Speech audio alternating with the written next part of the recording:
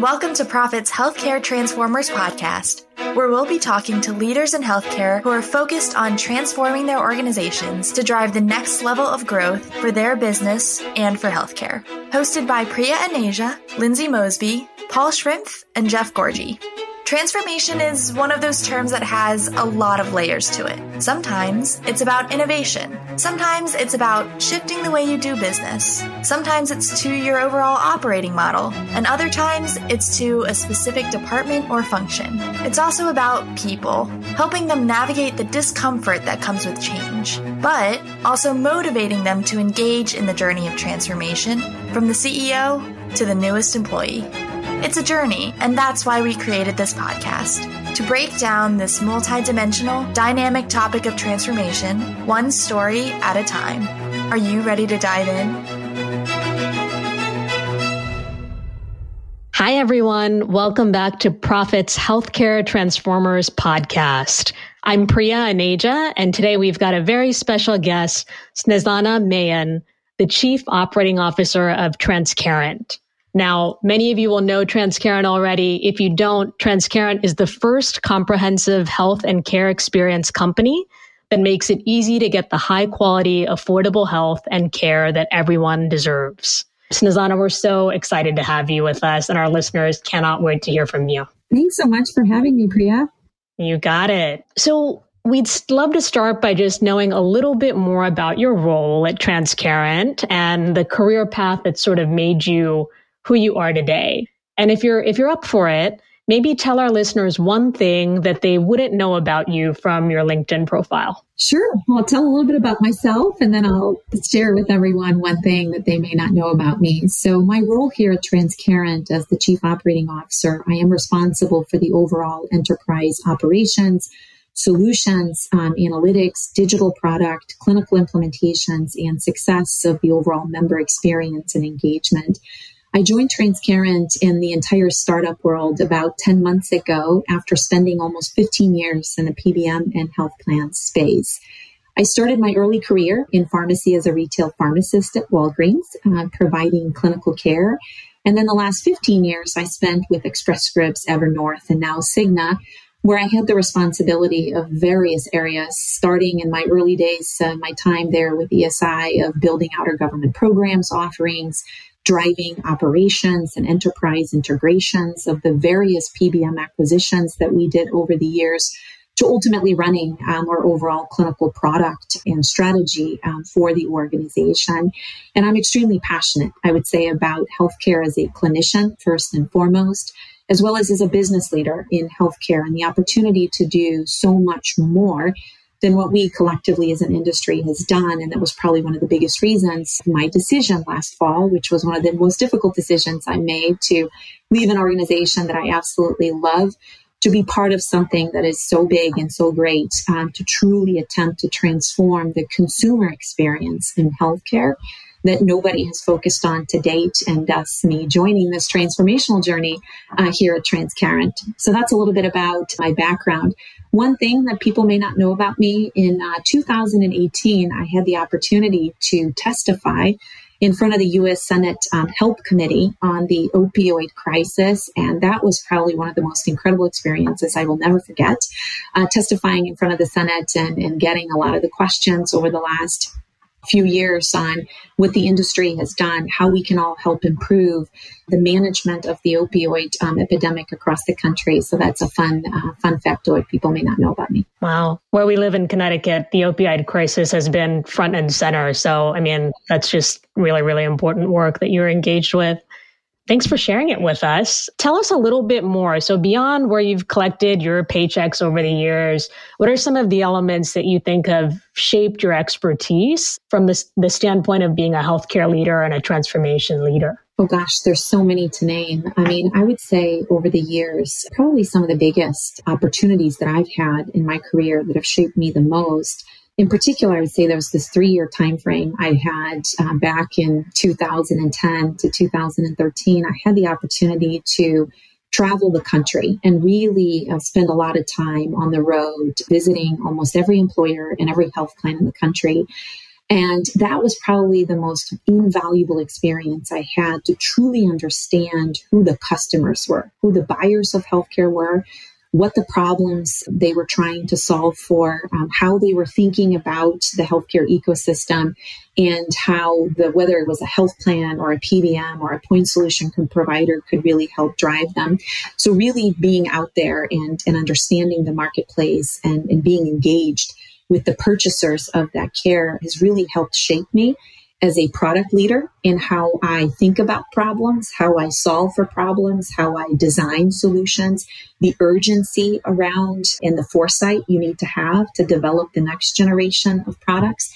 So that was probably one of the most valuable experiences I've had. The second one I would also share is I went through a lot of change. So being at one of the largest health plan / PBMs in the industry and having that fast paced sort of nature of constantly evolving and constantly transforming, I've probably been part of more transformation initiatives than I would love to admit and sort of talk about. But that has also shaped me because I went through so many acquisitions.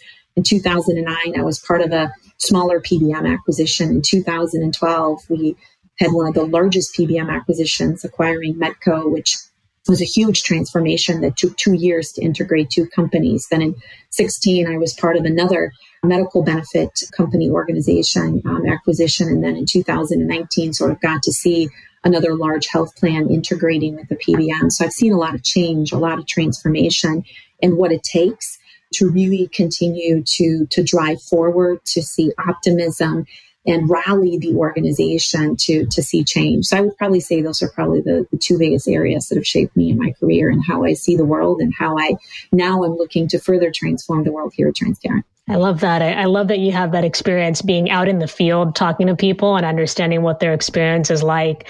At Prophet, we spend a lot of time just trying to find what that core human insight is that's propelling a behavior change or a need or an attitude that they have, and how to shift or change the perception of something really kind of resonates with me a lot. I would love to know more about maybe some of the more recent transformations you've been leading. I hear there's some pretty compelling offers from Transcarent now in the oncology space and in the behavioral health space, and you might have had something to do with that. So tell us a little bit more about those and what in your mind makes them successful. Yeah, no, thank you for asking that. Here at Transcarent, as you mentioned at the beginning, we are laser focused on the consumer. And even when you look at the name Transcarent, we stand for transparency, care, and empowerment. And that empowerment of the consumer that is lacking today grossly across the industry, when you look at them not having the right information at their fingertips, not understanding where to go and where to seek care, constantly feeling lost or confused about what is the highest quality provider? How much will this cost? What is the financial burden that whatever that diagnosis that I just received is going to sort of create on myself, my family? And so what we're focusing on here at Transcarent is delivering these longitudinal, holistic care experiences that put the consumer at the center. And so you mentioned oncology and behavioral health. Those are two areas that we see a tremendous amount of focus and need in the marketplace today. First one, let's talk about oncology. When you look at COVID over the last 2 years, we have seen an exorbitant amount of members across the U.S. that have not been getting any care because of delayed care. They didn't get into the doctor's office because of COVID. They couldn't get the right screenings or treatments. And so now we're expecting that by 1/1/25, cancer is going to be the number one leading cause of death. And when you think about that staggering statistic, employers are extremely concerned about how am I going to be able to pay for that care? How am I going to be able to deliver the right care and provide the right support for my employees as they go through that influx of cancer diagnoses that we have delayed over the last couple of years? And we felt it was important to have a longitudinal oncology care experience that was going to be doing exactly that, aligning ourselves with the consumer and the employer to give them the opportunity to really manage the broader healthcare ecosystem. And so our solution is comprised of every element that you can possibly think of a consumer would want to see and have access to as they're going through one of the most difficult journeys of their life, all the way from, initial diagnosis to getting a second opinion, to getting the right pharmacological treatment, to getting the right social and emotional support, to having the right benefit support from their employer, and then taking them down to the success of hearing the words of you're in remission, and how do you then re-immerse yourself back into the employment world. So that's kind of the spectrum of what we talk about, that longitudinal experience. And we take that same playbook when you think about behavioral health. Similar. We have seen a lot of challenges. I mean, behavioral health has always been a huge need in the industry for decades, but it has been exacerbated over the last couple of years with COVID, where it doesn't matter what age band you are, whether you're a child, whether you're a teenager, whether you are a middle-aged adult or you're a senior, everyone has experienced the impacts of COVID differently. And so the need to have more extreme support around that behavioral health spectrum is what we're designing. So in the lower end acuity, whether you need basic stress management or resilience management support, to all the way to higher acuity needs, and most important, access. That is the number one problem we continue to see today in the industry, is that consumers do not have appropriate access or timely access to care. And that is something that we're guaranteeing that every member, as part of our Transcarent experience, will never have to wait more than 3 days to get an actual appointment with a behavioral health specialist, whether it's a psychologist, a psychiatrist, whatever help that they need, that we're there for them. So really thinking once again about that longitudinal care journey. And you're going to see much, much more from Transcarent as we continue to expand these longitudinal care experiences, putting the consumer at the center and giving them the care that they deserve. And most importantly, the experience that they love and expect and demand in healthcare today. Yeah. When you think about leading some of these transformation efforts, what were some of the biggest mindset shifts that you had to maybe engineer in the organization? Yeah. I mean, anytime you talk about transformation, it's hard. And anybody that says that it's not is probably lying to you. I mean, it's hard. But there's so many different elements, right, that you need to think about to make transformation more effective and successful within an organization. The first one is having the right vision and purpose, and that really being the catalyst to help drive the entire organization of the why. And the purpose has to be big enough and bold enough and worthwhile enough to do in order to get so many people in the organization to be bought into it. So, being in a startup world, we're a mission-driven organization. And so you get that excitement from the employees that we get the vision. We all would agree, right, that the healthcare experience today is no good for anybody that has ever experienced it. And so you kind of have that as the catalyst to say, I'm in. That's the first part. The second is driving the urgency. You can never wait to transform. And I've seen too many organizations over the years that you kind of wait until the last minute to drive transformation. Transformation should be an evolution. It should be done all the time. And so having that adaptability and continuing to drive that is really important.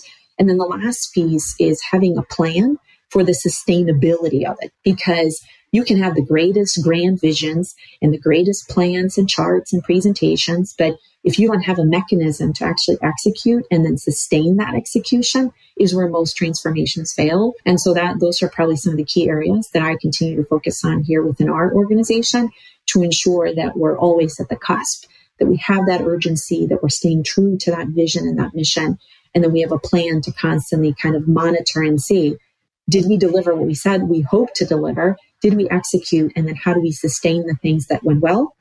And how do we say goodbye to the things that didn't go well and say, well, this clearly didn't work. Let's go to plan B. And so constantly having that eye towards movement and never holding still. That's a really important thing, I think, for our listeners to take away. Too often we think of transformation as a point in time. It's an effort, it's a project, it's an initiative that someone is leading, but it's an ongoing thing, right? If you're doing it the right way, you're always thinking about it, and you're always thinking about how do I build with an eye to the future so that I'm building out for the next 10 years and not just the next 6 months. Right. So those are great, I think, learnings for our listeners. As someone with a lot of experience with transformation, it's big T transformation, little t transformation, innovation, disruption, pick your kind of word of the month.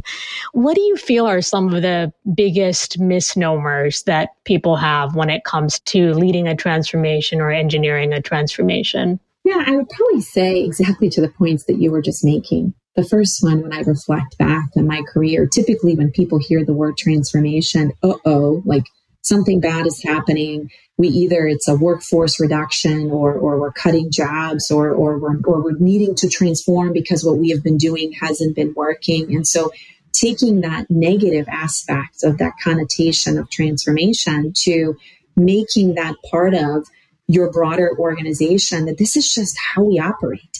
And so that probably is the biggest misnomer. And then sometimes you don't have the buy-in from many parts of the organization. In particular, where I've seen transformation struggle is in the mega organizations, where it is challenging to communicate and reach everyone that needs to be part of or understand or maybe have a piece of that sustainability or that action plan month 7 when it is going to get to your department.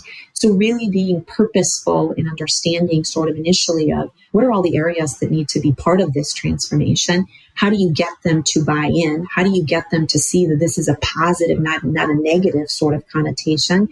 And how do you make it part of their day-to-day DNA?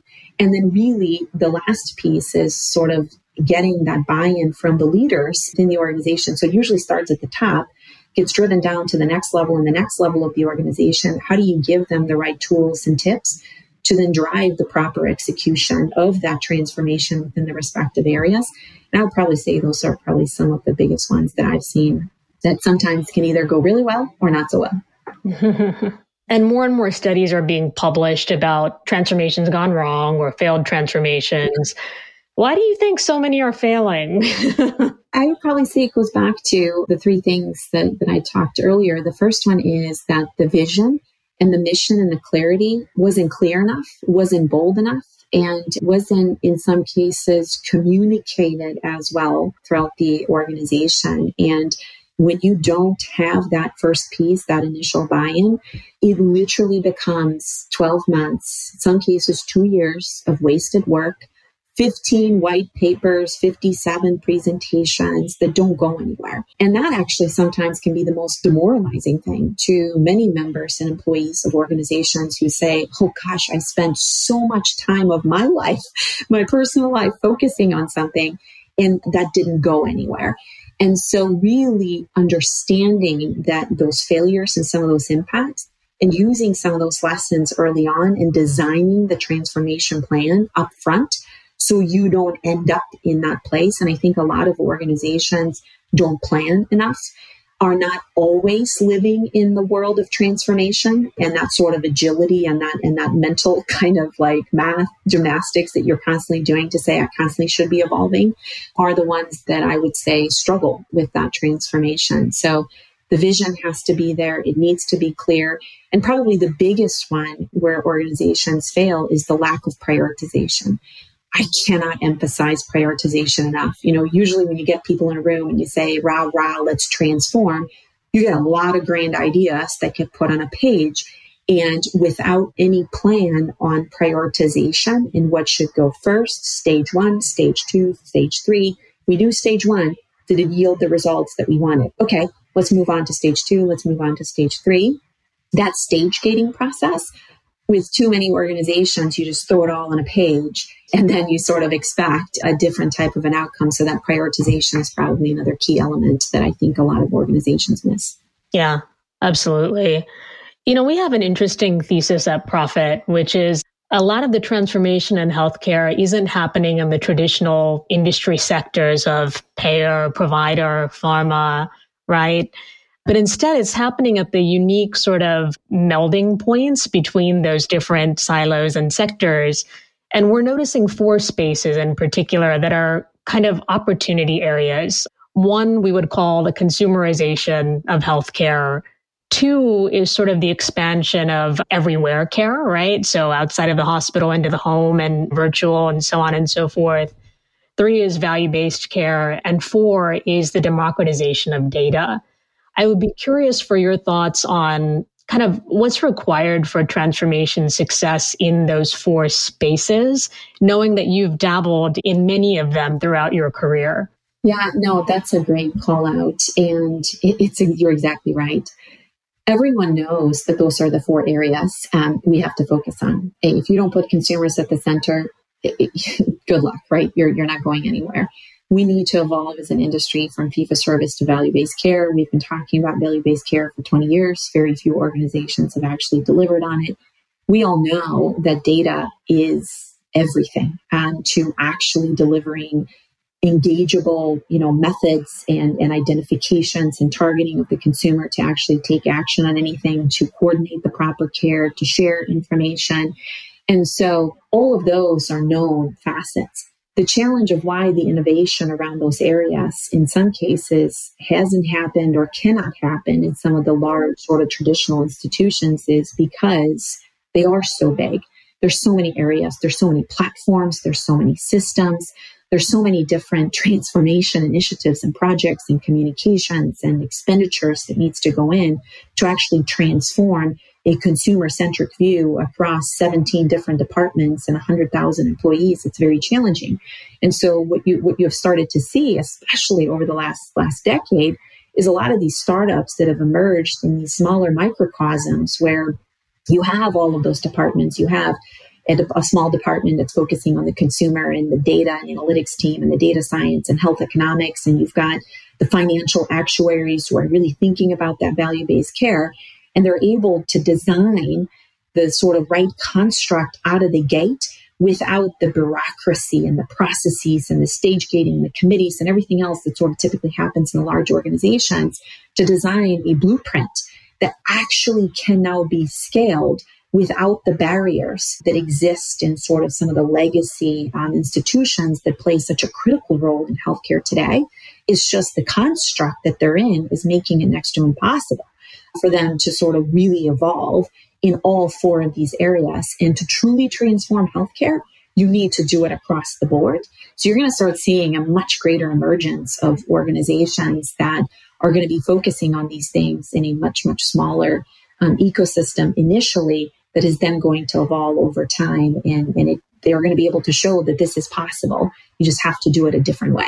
When it comes to, the consumer space specifically, and you've had, so much experience on the B2B side as well, I'm just curious, what needs to work differently in order to be successful in the consumer space from your perspective? I would say from a consumer perspective, the first one is giving them the right tools. Consumers today, they want information at their fingertips. And unfortunately, in healthcare to date, they haven't been able to get all of the information readily or easily like they are on everything else. I mean, think about it.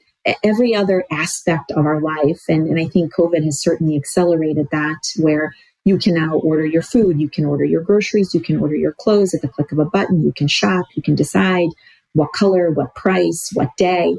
And in healthcare, you don't get any of that, right? It's a black box. You schedule an appointment with the doctor. You have no idea what that visit is going to cost. You have no idea what a procedure, if you're being told you're going to need to have a diagnostic test and then maybe a radiology test, and then you're going to need to have a follow-up visit with a specialist, and you don't understand the quality of that provider. Where today, right, you use ratings of a particular consumer good that you're trying to buy. You never buy anything in the consumer good space unless you read a review. In healthcare, unfortunately, consumers have not been given access to all of that information. And so we're slowly starting to see, especially now with the price transparency requirements that have gone in as of 7/1 of this year, consumers for once are going to start seeing more of that information to make the right decisions and to be empowered like they are in everything else that they shop for from a consumer goods standpoint. Healthcare shouldn't be any different.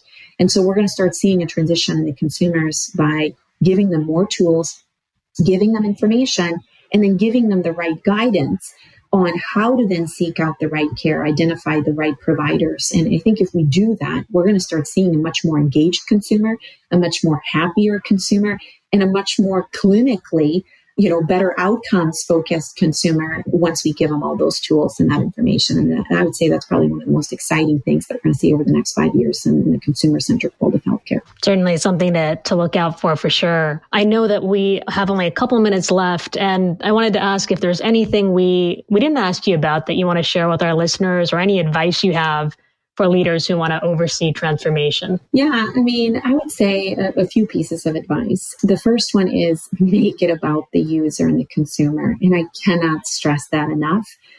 too often, for too long, over the last 2 to 3 decades in healthcare, have people been too focused on their business. It's all about the business, right? Is it the right profit margins? Is it the right, line of business that we're focusing on? And I think consumers have been left out of the equation. And so as companies are looking to transform, whether it's digital transformation, consumer transformation, whatever the focus of your company is, put the consumer at the center. And if you achieve an experience that they love, that should be our barometer of a delightful experience, everything else is going to go really well. The second advice I would give is focus on your company and develop a culture of adaptability. That adaptability, I cannot stress enough, is the employees that you're hiring, and especially now in a talent war, as we look about bringing talent into our organization, that you bring in talent that is adaptable and flexible. And I say this all the time, internally and externally. Our biggest threat internally in an organization that's trying to do transformation is status quo. Employees who just want to keep doing things the way they've been doing it for years. That is the biggest threat in terms of that status quo. And then externally, that lack of adaptability of employers or whoever the customer is that you're trying to sell services to, that they're not willing to change and to try something different because they're afraid and they want to stay with the status quo. And so that adaptability is so important, and that willingness to go further, to stretch further, to try something new is really important, and to never be afraid of disruption, because if you are going to get disrupted and that's a guarantee. And so always having that urgency and that will to be flexible and adaptable. That's excellent. We talk often about companies being transformative, but the truth is people are the ones that are transformative. They're the ones that are leading the transformation. There's some cultural traits that I think set leaders in transformation apart that you've pointed out really nicely. This was wonderful, Snezana. You have given our listeners a lot of insights, and we're just grateful that you were able to spend some time with us today. Thank you again for having me. It was such a pleasure.